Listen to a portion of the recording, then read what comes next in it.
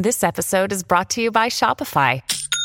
Forget the frustration of picking commerce platforms when you switch your business to Shopify, the global commerce platform that supercharges your selling wherever you sell. With Shopify, you'll harness the same intuitive features, trusted apps, and powerful analytics used by the world's leading brands. Sign up today for your $1 per month trial period at shopify.com/tech, all lowercase. That's shopify.com/tech. Spinner.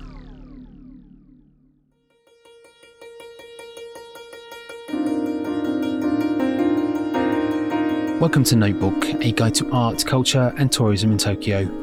My name's Stuart Monroe, a long-term resident of the city, and each weekday around this time I'll bring news and views from Japan. And as the prospect of travel draws ever closer, I'll also note changes in travel as and when they happen.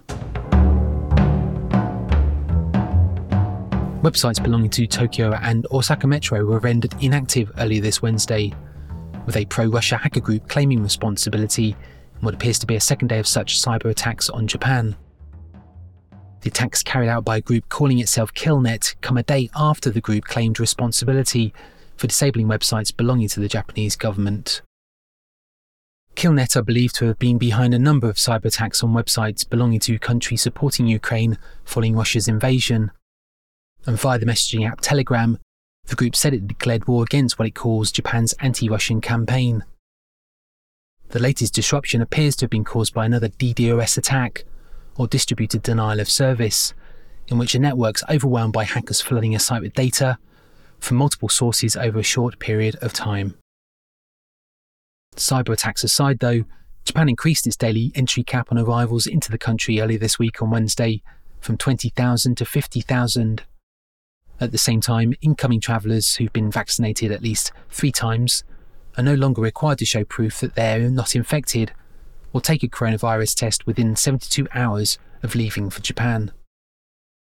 Major Japanese travel company JTB welcomed the change, saying it believes overseas travel routes will recover as the number of foreign arrivals increases. And Japan Airlines also said that flight reservations to and from Japan are also on the rise. Arrivals will no doubt be helped though by the yen, which has fallen to 144 yen against the dollar, hitting a fresh 24-year low and boosting the buying power of foreign travellers, with the value of the dollar, the pound, even the euro becoming much higher against the yen in recent months.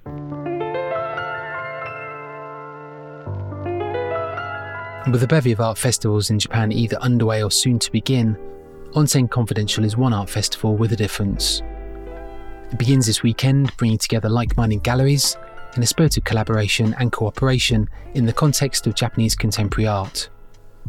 For the next few weeks, Tokyo galleries will host exhibitions from guest galleries, all taking a cue from events like Milwaukee International, Paradise Ranch and Kondo, where galleries co-opt each other in a display of mutual support. The efforts of organisations like the New Art Dealers Alliance and the International Galleries Alliance have also inspired a desire to find a way through the global challenges faced by everyone. And as borders ease, a great many international galleries have made the trip to Tokyo for the 2-week event.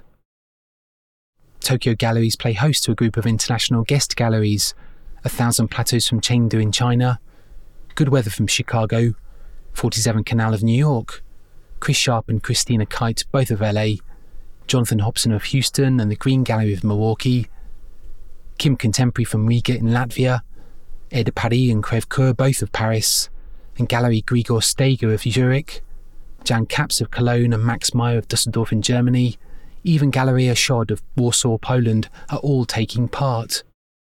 And the formal proceedings of a one-day conference took place yesterday in the coastal resort of Atami in Shizuoka, opening the event and a day's worth of deliberation and presentation with an Enkai, a gathering of friends and colleagues where food, drink and song all feature.